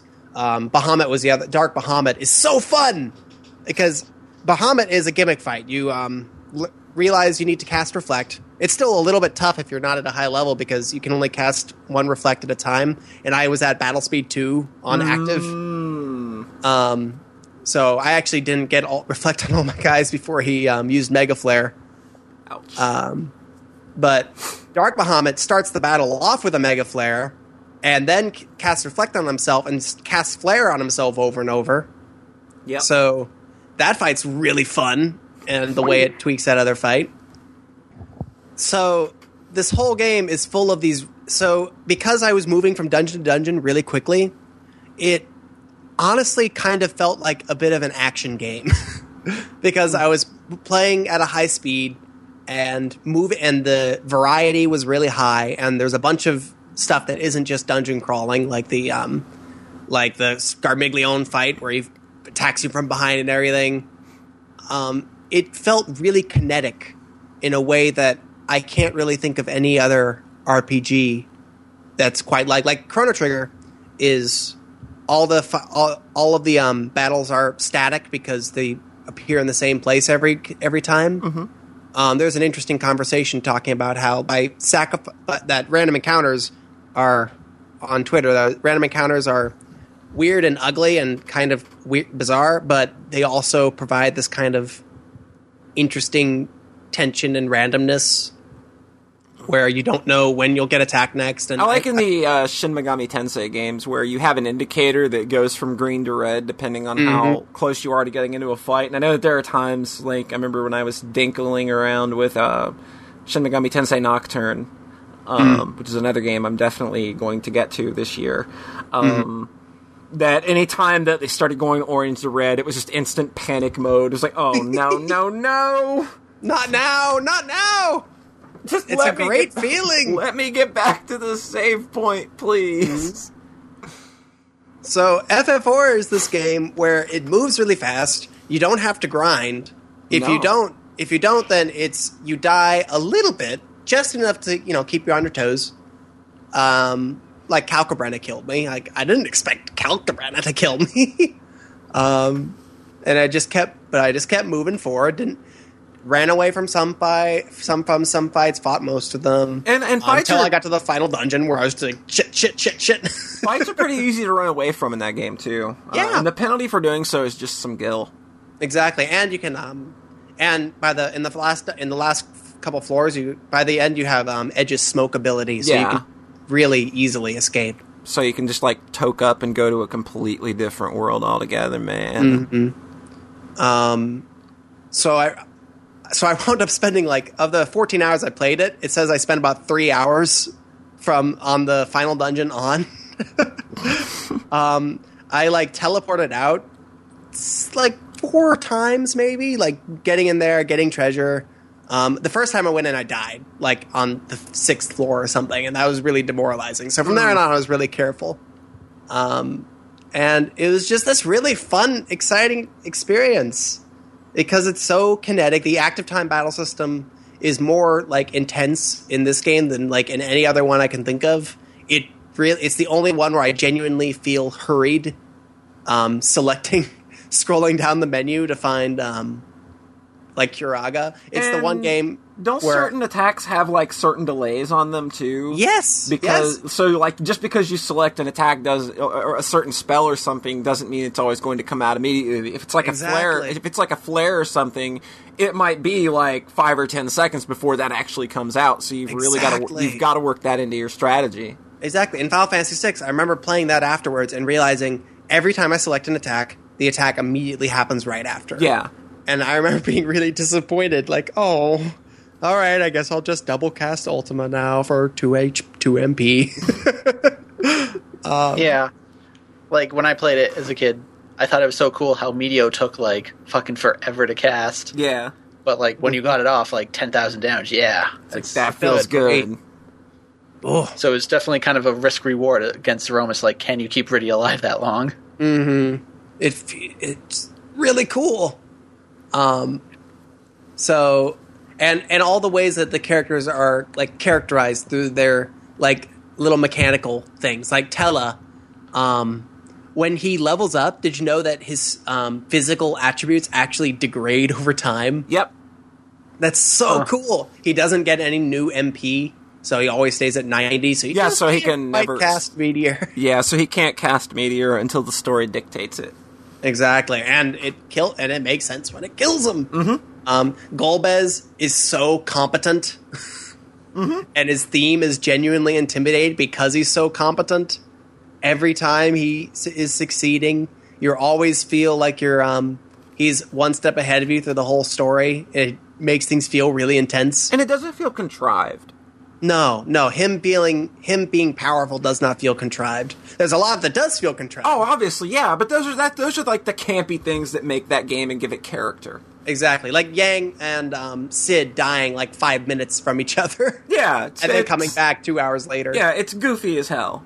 Exactly, but the goofiness and like the weird like kind of feeling like they made it up as they go alongness of the plot, where it starts in flying to Baron Castle and ends in the center of the moon.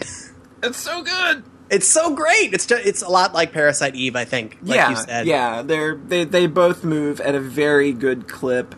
Mm-hmm. So it doesn't, and the characters are nicely characterized.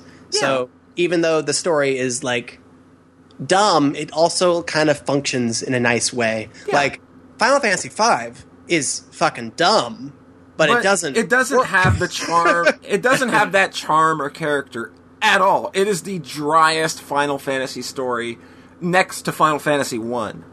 Mm-hmm. It's in Final Fantasy 4, you know what all the characters want. Cecil wants to redeem himself for his stained past. Rosa wants to protect Cecil. Rydia, every character has clearly defined motivations. And when you get to the end, it's the bad guy's fucking racist. He hates humans for being inferior to him. Mm-hmm. And that hate breeds the ultimate incarnation of evil that is defeated using the combined power of the hope and spirit and friendship of all of humanity, which is way up my alley. Yeah. That's a theme that you really seem to enjoy. It's a great Sailor Moon ending. Yep. The final boss fight.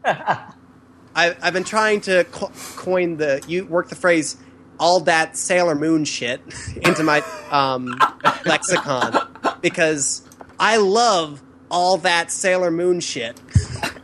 I love it everywhere it shows up. I love it when it's like kind of smart, like Chrono Trigger's. Like the stuff before Chrono Trigger's final boss fight is really like nuanced and smart Sailor Moon shit. Exactly. And Final Fantasy IV is kind of slight and Saturday morning cartoony, but still like functional and kind of beautiful Sailor Moon shit. Just like all of the Sailor Moon shit in Sailor Moon. I love the ending to that game. It makes me so happy when all of your friends come and cheer you on and their prayers give you the strength you need to fight off the ultimate evil. Each prayer gives all of your characters like a little health back at a time. Mm-hmm. It's really cool. It's an interesting way they set that up. It's perfect. Ugh. What were you going to say? Penis energy? When I played Neptunia and got the true ending, like, that is some Sailor Moon shit. Yeah, that is some Sailor Moon shit. Mm-hmm. Persona's got some great Sailor Moon shit because power, friendship, and all that. When you become attuned, now that I've kind of become attuned to it, I'm realizing just how much all of the stuff in my life that I love is full of Sailor Moon shit. Because I am full of Sailor Moon shit. Oh my. And this is why it's so perfect that Sayara draws you now with a little Sailor Moon tiara. It really is. It's perfect. Exactly. That has to stick. So, Final Fantasy IV is my favorite in the series. It's the only one I've beaten more than once. It's not the best one. It's not the most artistically nuanced. Like that's 6, 7, and Tactics are probably like, oh yeah, the ones you'd want to put in a museum. I'd imagine. Yeah. I haven't played. I would put 4 in a museum. I'd put it in 4 in a museum. I absolutely adore that game. Mm-hmm. It's like I reread Pat's article on it, and he compared it to like kind of talking about the pulp comics in like the 50s and 60s, mm-hmm. and how if you embrace them on their own terms, you can see just like the impeccable craftsmanship that goes into them, and appreciate them for what they're trying to do and succeeding at. And I think more than any other Final Fantasy game, 4 does exactly what it wants to do. Yeah. It just nails it. And I love it for that. And because it's probably the most fun JRPG I can think of. It's high up there for sure. Yeah. So, that game's good. Yeah. It was, for the longest time, it was my second favorite game. And it's really up there still. Mm-hmm. Love it. It was the second RPG I ever played. Not counting Pokemon. I played. I had this like really cool 17-year-old friend from Kentucky who gave me. She gave me. We played Chrono Trigger when she visited, and then I got my mom to buy me that with by saying that I would that I would share a room with my brother from then on, so that I could get Chrono Trigger. Wow! And then I played it to pieces, and then she had already bought Final Fantasy IV on the PlayStation, so she gave me her SNES cartridge, and I played that to pieces. That's really cool. So it's really nice, and I played the advanced version, I played the PS1 version, I played the DS version. This game has just kind of grown up with me. Yeah, I've gone a similar route with that game. I've played nearly every version of it, I think. Mm-hmm. And yeah, to say it's grown up with me wouldn't quite be accurate, but to say that I've never ceased finding ways to appreciate it, and I love it as much now as I ever have. Yes. So I am 255% with you there. Cool. So Final Fantasy IV is a great thing. If you haven't played it, go play it. Yeah, it's. I saw a person on Twitter who said that I haven't actually played 4, 5, and 6 yet, and I was like, 4 and 6 are essential, and I envy you the 2 beautiful experiences you will have at some point in the future, ideally.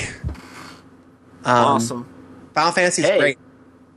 Did you guys know they made a sequel on the Wii? Whew. Final Fantasy IV: The After Years? So, you know what's funny about that game? Mm-hmm. The way it's made, it's extremely easy to save over your own file. Because there's like a bunch of different episodes. And when you complete an episode and start a new episode, if you save over the data file of the last episode you played, it deletes it. Oh. So I did that twice. Lovely. Starting with different episodes. You have to purchase each episode individually, and I bought a bunch of them at once because I was like 14 or whatever. Also, every single thing about that game is shit. Okay, that's what I was waiting for. So what do you think of it? Yeah, it's shit. Yeah, literally, it's just a big, long, tedious dungeon crawl, and every plot bit is just ripped from 4, and every enemy is a recoloring of 4. They have a shitty double tech system that isn't explained properly. Yeah, that game is hateful. Damn. Yeah, it's loathsome. That's too bad. Oh no, it's very bad. Yeah. And the fact that it was packaged with 4 on the PSP version is part of why it's hilarious. I'm just like, no. It's like, here it is, the complete vision. No. The definitive edition. There's nothing definitive about that. I'm sure the version's fine if you can get into the aesthetic. It might be... Because, like, in a way, there is no real definitive version of 4, because as much as I love the advanced version, it's kind of buggy. Oh yeah, at times. I'll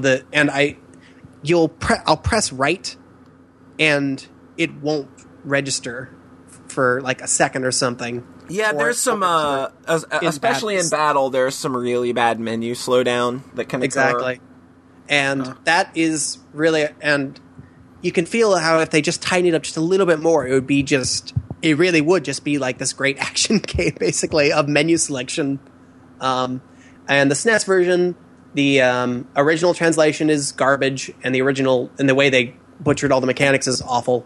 The most popular fans translation, and the one like finished one, is kind of actually secretly terrible because it just adds a bunch of like bullshit, A, pop culture references, and B, like vulgarity that wasn't there. Yeah, there's a Final Fantasy VI translation I played a long time ago that just added so much unneeded profanity that it was ridiculous.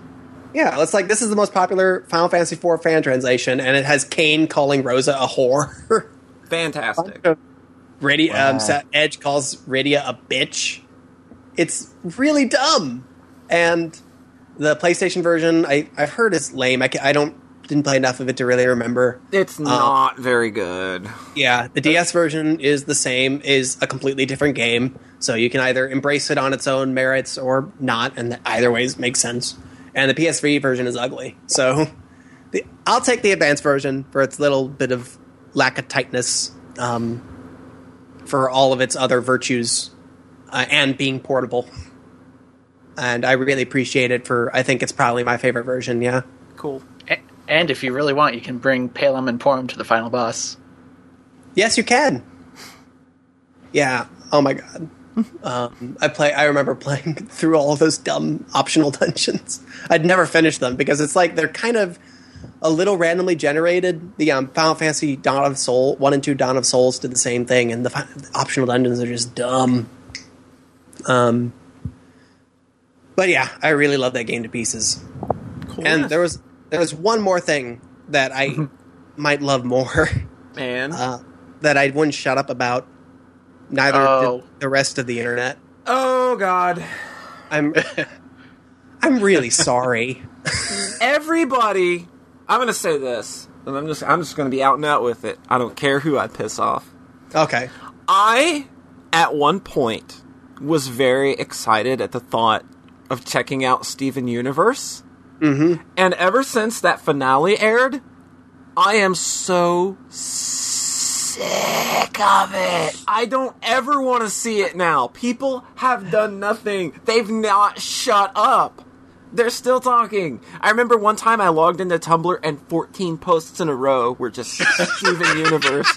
And I was just like, that's when I hit critical mass, was like, I don't want to see this anymore. I'm sick of it. I am utterly sick of it. All right, the context for that. It's not just that they aired the finale last week. They aired 6 new episodes in a row, and the 2-part finale on one day, on Thursday. So Monday, Tuesday, Wednesday, Thursday, Friday, there were 6 new episodes of the show that normally only aired weekly. So it's a 10-minute show, so it's not exactly equivalent. But what if there were like 3 new episodes of Breaking Bad, including the finale, that came out in 1 week? Right, you would have that same amount of hype, I imagine, but it's just, it's so saturated for me right now that it's just like, I've had enough. Yeah. So it's annoying for sure, but it makes sense considering just how... I'm not saying I don't understand it. Believe me, I understand it. It's just, wow, people, rein it in a little bit. Are they dumping that show? No, they're not. I was terrified at first that they were dumping it, because that's what they did with 6 episodes in a row.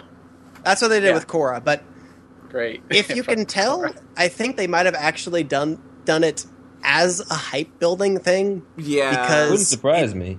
Because it really seemed like that worked. If it that's sounds what they like intended to do. That's when I started hearing about that show. Is when it was on the chopping block, and then suddenly, just this burst of love seemed to groundswell from out of nowhere. Yeah, and they're finishing up like the finale right now of the second season. Because they start them so long in advance. Which is nice, because it means that the actual quality of the show is very insulated from all of the hype right now. Because, that happened with, Avatar and Korra, is the hype of the fans directly impacted the quality of the show in dumb ways. Especially near the end of the first show with all that kind of tacked on romance stuff. But, so... Steven Universe is episodic for the most part, and about halfway through the first season, they start really introducing some kind of sequential storytelling beats, which made me terrified at first, because I thought they were going to ruin it. I thought, like Adventure Time, I watched the first 3 seasons, and there's basically no sequential storytelling. And then the 4th season, where there's a good bit of sequential storytelling. And then the 5th season, now there's like whole episodes devoted to Adventure Time lore. And it feels kind of self-important in a weird way. And I kind of held back from that show a little bit now. So I didn't really want to see Steven Universe going down that road. But the thing with Adventure Time is that they introduce all of these questions about the nature of the world and don't pay them off at all in any meaningful way. Kind of like Lost? Exactly like Lost, except Lost, it's kind of its deal like every episode. Adventure Time held off for a while. But Steven Universe, by the end of its first season finale, has paid off almost every question it introduced about the backstory of its world, and did so in a way that didn't impugn on the very child-friendly tone of the show. Okay. I was worried it was going to go really dark, kind of skew in a Madoka direction. After the halfway through the first season, where there's a really dark episode that's also really pretty and ultimately nice and uplifting, and it didn't. And I worry that they're going to go for this kind of uncomfortable tone after a couple kind of funky episodes, and they didn't. It's made for kids, but it works all these really mature ideas into its episodic stories, and I think that it has the most the perspective on love and relationships connected with me more and felt closer to my lived experience than I think any other piece of media I can think of. Oh, wow.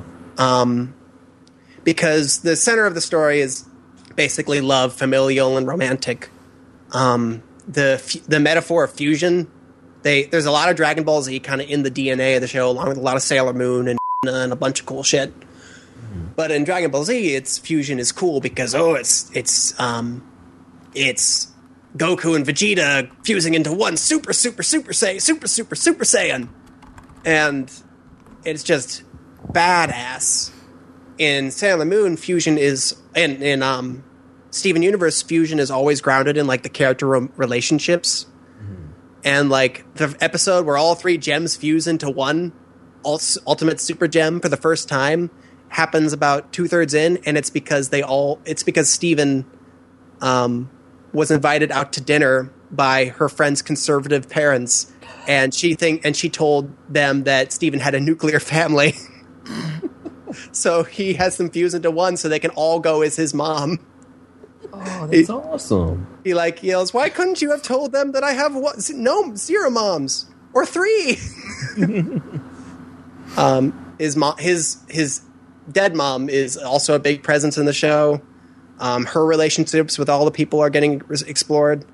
It's not paced I saw one person who was really frustrated because it's not paced basically because it's not paced like Full Metal Alchemist or Final Fantasy IV for that matter. It's not there's no real plot until halfway through the first season. And that was apparently kind of a bad thing. But that's just because it's not about the alien invasion backstory or whatever. It's about the swirling relationships and how they develop around Steven. And there's a big plot twist that's played super casually in the finale, and a great song. And I've listened to it kind of over and over again, and I've had it linked to me any number of 1,000,000 times. Yeah. And there's just a lot about that. In that little text about the show's view of love and relationships, and kind of the center of it is this idea from the episode Alone Together, where Steven fuses for the first time, and one of the gems grips his shoulders and says, "Steven, Savani, you are not 2 people. You're not one person. You are an experience. Now go have fun. And I saw that and I was like, I wish that we had seen this show before I'd gotten married. And and Anna said this so that we could have had a preacher say that after we were wedded. Because that vision of that idea of not quite two people, not quite one person, fits very much with my lived experience of love. And the show and the finale and the song is the actual culmination of that concept, and it actually like plays around with pronouns a lot. Like it goes from first person plural to first person singular to first person plural, and then eventually to third person plural, at which point love exists not just between the two, but outside of them as well. It's really like poetic and beautiful and transcendent and all those great words. And it just kind of stuck with me in like this really powerful way. And, I really like Steven Universe a lot. I'm worried that saying stuff like my favorite syndicated cartoon makes it seem like, quote, more than it is, because it's still like an episodic show. It still airs on Cartoon Network, but like for what it is and what it's doing, it's just really meaningful to me. And I love that it still is resolutely made for children. I really love that a show like that can be successful in this day and age, because you really seem to have fewer and fewer shows that are willing to take those kind of risks. There seems to be a lot of leaning towards just the really stupid gags, the really one-off things, characters that don't have any depth to them, and the fact that they're willing to try that with a 10-minute show, no less, is really impressive. There's maybe a lot of Doctor Who DNA, just with the way that they explore like really complicated sci-fi concepts and then squeeze them into 10-minute episodes, like one where Steven travels in time and meets a bunch of copies of himself, and then they start fighting, and it ends with Steven watching all of his time travel clones dying. And he's just like horrified watching as he himself dies over and over and over again. And then they sing a song about it. And it has like with Adventure Time, there's a lot of kind of shitty gender politics stuff. Like with Lumpy Space Princess and expectations built around her. And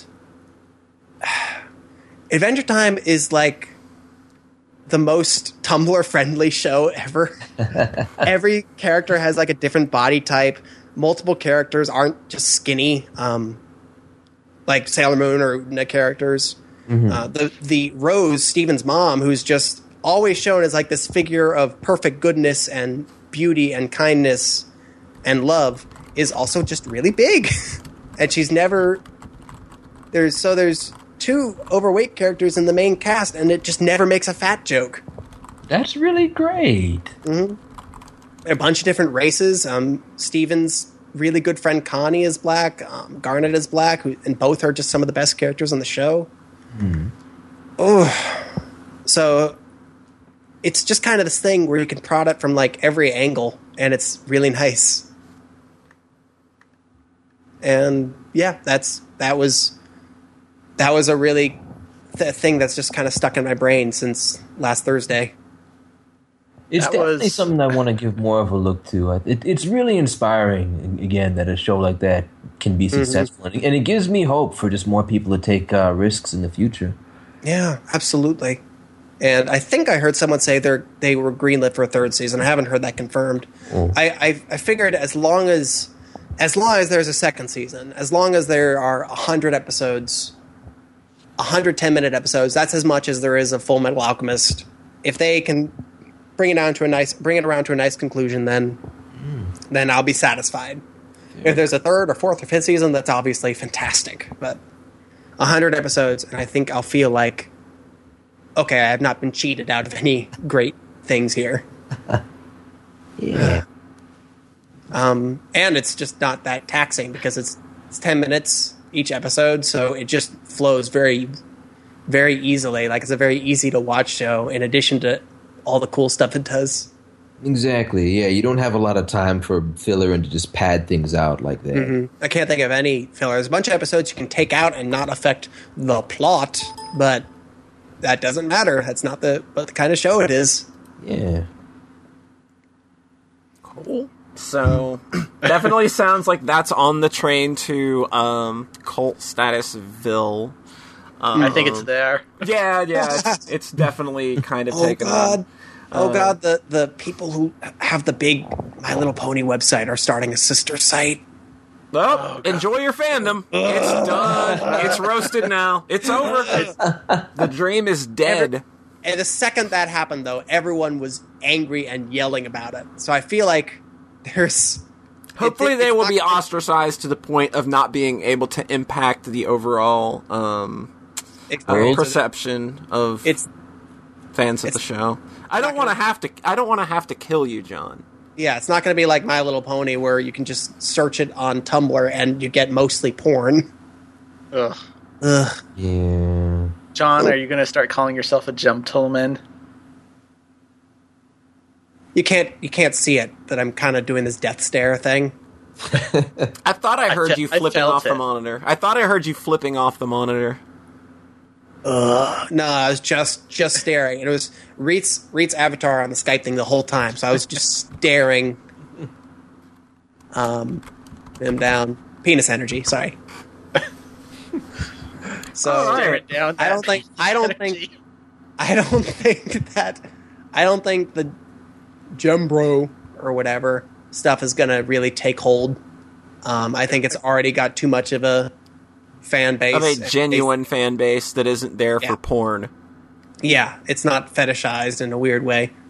And yeah, it's a really good thing. And when you actually watch it on Cartoon Network, they have like clips that kids take of themselves saying lines from the show that they're about to watch. And it's the sweetest thing in the world because it's like a bunch of 8 to 10 to 12-year-olds just saying little lines from the shows that they like. And they show that on the in-between episodes, and it's the nicest thing. How did we come to the point where My Little Pony is considered fetishized? How did we let this happen? Yeah. Well, it wasn't like an evil thing at the start. We weren't aware that it was a symptom of men wanting to steal everything pure and good from people who aren't them and pervert and destroy it. Yeah, the brony ethos is evil. Everything that just in the name itself is about men co-opting things when everything in culture is already built around white 20-something male interests, and then trying to take what isn't that, what little things aren't that, taking that too and twisting it around and making it so that it's for them and other people aren't invited. And making themselves seem so goddamn special because, you watch a children's show. You watch a little girl show. You're so special.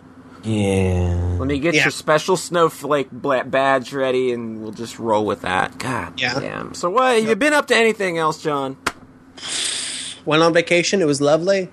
Spent a bunch of time writing a programming language for the class and turned it in 5 minutes before the podcast.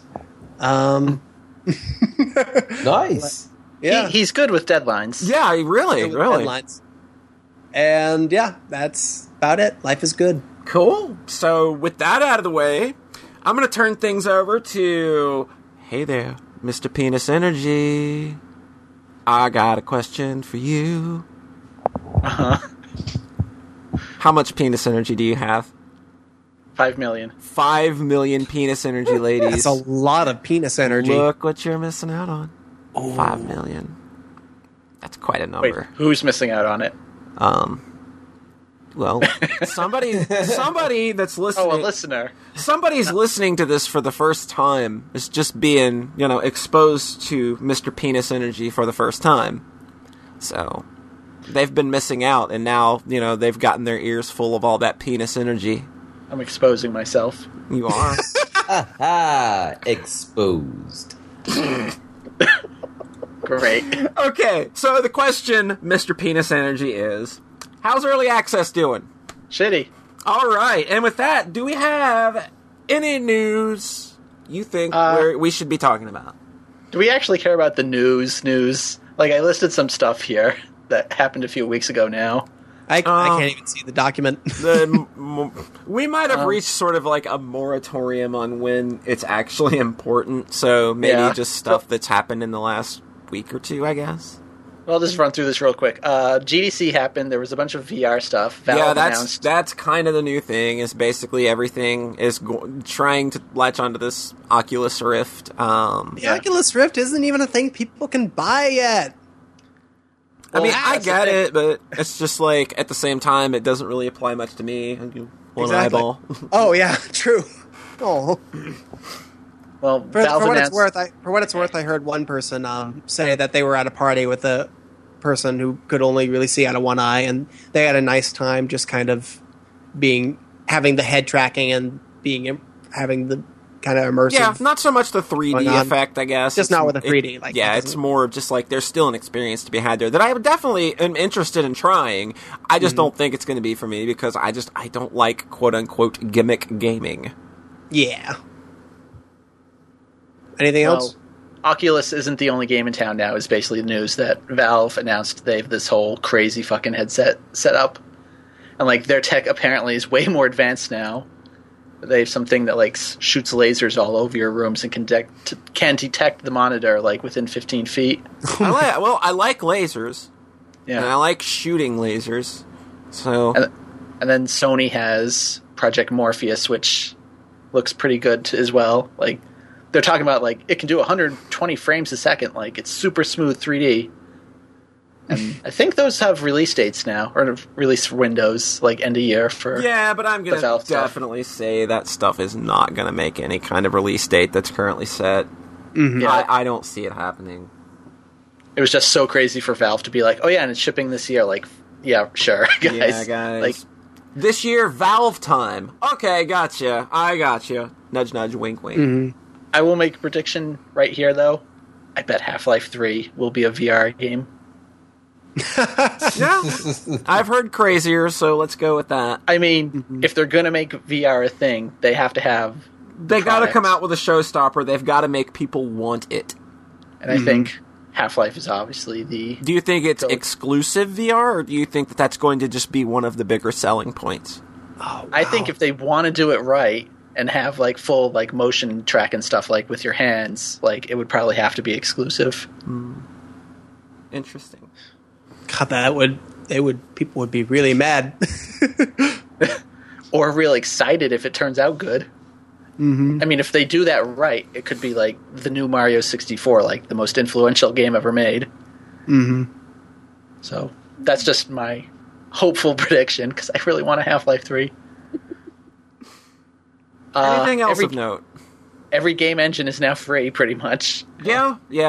That's really like, cool. I'm, like I said in the past, I am more and more happy that we are getting tools to people that want to create games. That, are just trying to get in, because engines cost, a shit ton to license.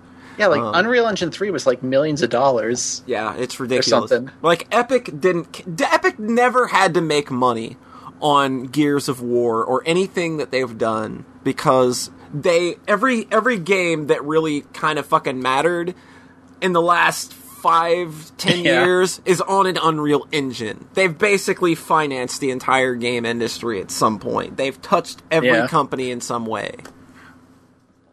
Yeah, so within like one day they announced Unreal Engine 4 is now free until you ship, and then you get like a 5% to them or something. Yeah. And then like a few hours later, Unity 5 is now free. and then like later in the day, Source 2 is going to be free. It was so weird, just this dominoes. Just like all of them come. It's almost like you got to wonder, like, was that the plan all along, or was Unreal coming out and being like, "Yo, dog, we're free"? Was that kind of like a moment where everybody had to crap their pants, clean them up, crap them again, and then be like, "All right, we've kind of probably got to do this, guys." I wouldn't be surprised, because I saw comments like when it was just Unreal, somebody's going, Unity has their work cut out for them now. Then 2 hours later, we're free. Like, okay. If you remember Silicon Knights, anybody who worked there has to be kicking themselves right now. Oh my god. Dennis Dyack, you idiot. Way to cost an entire company, like, all of their jobs because you are an idiot. Yeah. So that's the not important news. Want the important news now? I guess. I mean... There were 2 Neptunia games announced. Oh, we're moving into the real vital stuff now. Okay. This is the shit that matters to me. All right. The first one is called something like Neptunia and Blanc versus the Zombies. Oh, dear God. And that's like an online multiplayer game. It kind of looks like PSO. What? Yeah. Get my ears perked up, like, right out of my headphones. I need new headphones now. Like, they showed some split-screen video. It actually looks kind of neat. Like, there's that Neptunia U game, which is also like a Musou action game, but this seems much more focused on multiplayer. Yeah. So that might be neat. And it's for Vita. Because everything Neptunia is on Vita now, apparently. Yeah. But then the other game they announced is called Hyperdimension Neptunia versus Sega Hard Girls. Oh, good lord. And they haven't shown anything about the game. They just had a logo, but I am fucking hype. That's going to be the stupidest thing ever. So and ready. I want it all up in me. I hope it's not a dumb, like, what's that? Gundam Wars or whatever? Oh, Robo Saga. Yeah, Super Robot Wars. Yeah. I hope it's not that style of game. That would be the worst. But anything else, I will take it. Even if it's a sports game. Soccer. Intense soccer. Yeah, so the Sega Hard Girls are finally showing up in a video game. And it's with Lord. Neptunia. It fits. Like, why wouldn't it be Neptunia?